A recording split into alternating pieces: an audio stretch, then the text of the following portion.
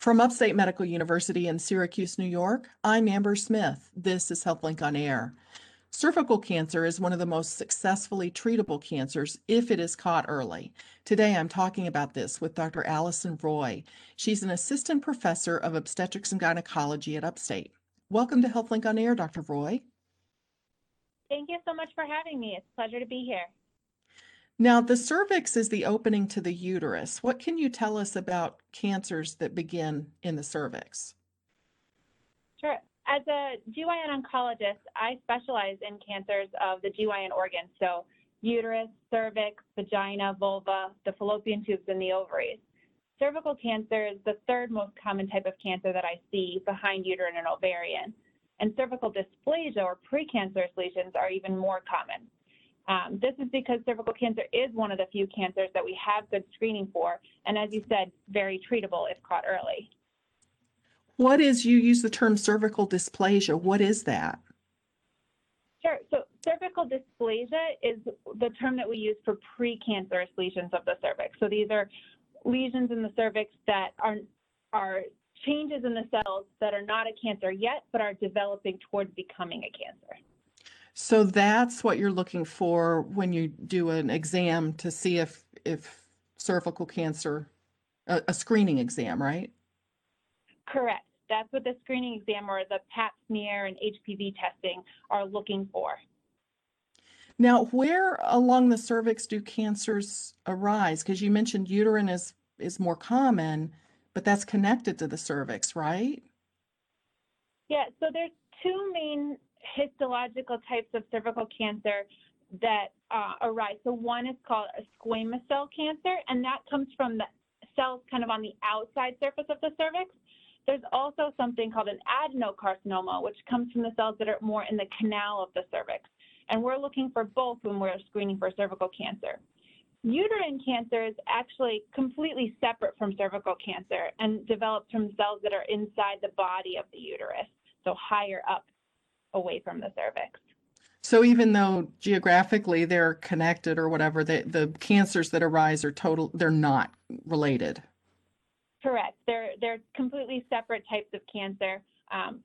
Cervical cancer could go into the uterus and vice versa. Uterine cancer can metastasize or come into the cervix, but the original, like a cancer originating in either the cervix or the uterus, are actually two separate types of cancer. Let me ask you, are there factors that increase a woman's risk for cervical cancer? Yeah, so cervical cancer, the biggest risk factor that we know of is the human papillomavirus, or HPV for short. And a majority of cervical cancers are caused by this virus. So factors that increase your risk of exposure to that virus increase your risk of cervical cancer. So those are things like having multiple sexual partners, having early onset of sexual activity, or things like co-infection with STDs, or things that suppress your immune system, either medications or medical conditions, because those make you more susceptible to the HPV. Let me ask you this, does childbearing or the use of birth control pills, does that have any impact on the risk for cervical cancer? So in terms of childbearing, there's thought to be a little bit of an increased risk in patients who have 3 or more children, but this is more thought to be associated with actually increased risk of exposure to the HPV rather than the actual act of having multiple children. As far as oral contraceptive pills or birth control pills, there is some data that shows a slight increase of risk of cervical cancer with those. And again, that's thought to be because of the changes that those pills cause in the cells of the cervix to actually prevent pregnancy. On the other hand, birth control pills are also beneficial and have actually been shown to prevent endometrial cancer and ovarian cancer. So it's a little bit of a balance that way. Well, I do want to get back to HPV. Is this virus only transmitted sexually? Yes, so HPV is a sexually transmitted virus, so it can be transmitted either vaginal, oral, or anal sex. Now, every woman who gets exposed to HPV, how likely is it that she will go on to develop cervical cancer? So oftentimes, actually, the immune system is able to clear the virus, and this happens more commonly in younger women. But we do know that the longer the HPV stays around in the cervical cells, the more likely it is to cause those dysplastic changes or the dysplasia, the precancerous changes that then go on to develop a cancer. Usually this process happens over the period of several years. Well, I've heard about an HPV vaccine. How effective is that? Yeah, so the HPV vaccine, the one you may have heard about is something called Gardasil. And it's actually quite effective in preventing the specific types of HPV that it targets. So Gardasil covers HPV 16 and 18, which are the two types of HPV that cause 70% of all cervical cancers.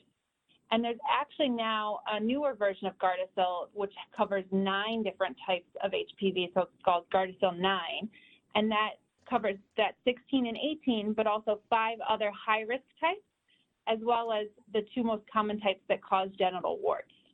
So I highly recommend the vaccine in preventing cervical cancer because it does prevent those HPV types that cause, 70% plus amount of cervical cancer. And that HPV vaccine, that's for women as well as men to take? Correct. The vaccine is recommended for both boys and girls starting at ages 9 to 11, but anyone really up to age 26 should be vaccinated if they haven't been vaccinated previously. So this being sort of a newer vaccine, some of the older members of our community might not have, this wasn't offered when they were those ages. So should they be going back and getting vaccinated at this point? So, someone in their 50s or something? Yeah, so patients that are age 27 to 45, the FDA has now approved the vaccine for that population, but they talk about it as being more of an individualized discussion, and this is what I do for my patients too, based on risk of exposure to HPV in this population, because most patients by age 27 to 45 have already been exposed to a lot of HPV, and so the vaccine is not necessarily as effective as it is in the younger population, but it's still recommended to be given in certain patients with higher risk factors. It's not necessarily recommended in anyone over the age of 45 at this point. So there's a direct connection between HPV and cervical cancer. What about other cancers? Does this virus cause other cancers? Yeah, so the HPV virus is responsible for a couple of different cancers, specifically from the GYN side. Vaginal and vulvar cancers are also related to the HPV virus, as well as anal cancer, and then also some throat cancers are associated with it. You're listening to Upstate's HealthLink on Air. I'm your host, Amber Smith, speaking with gynecologist Dr. Allison Roy about cervical cancers. So let me ask you about screening for cervical cancer. How is that done, starting at what age and how often? Yeah, so cervical cancer screening is done by performing something called a pap smear, an HPV test, or a co-test, which is both the pap smear and the HPV test together. Screening guidelines actually differ a little bit between the American Cancer Society and the American College of Obstetrics and Gynecologists. But based on the ACOG, or the American College of Obstetrics and Gynecologists guidelines, this is what most OBGYNs use in their office in terms of recommendations.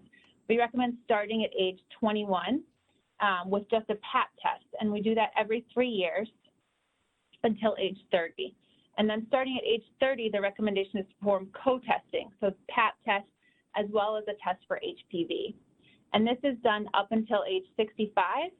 And then we typically stop after age 65 as long as within the last 10 years, all the screening has been normal. So when you're doing these HPV tests or the pap tests, is the physician able to visualize if there's a cancer? Can they see it? Sometimes. So very early cervical cancers may not be visualized on just a speculum exam taking a look, or sometimes early dysplasia or those precancerous changes. But we can do a more advanced exam called a colposcopy. And this is actually similar to just a basic pelvic exam where you are up in the stirrups and we put a speculum in to look at the cervix, but we use a solution of acetic acid or vinegar to place on the cervix. And then we look at it with a microscope that's designed to look at the cells. and we can see changes up close in the cervix using that technique. And that's where we can take biopsies to get an actual official diagnosis if we see something that looks concerning. So if the pap test comes back irregular, then you would move on to that next step toward getting toward a diagnosis.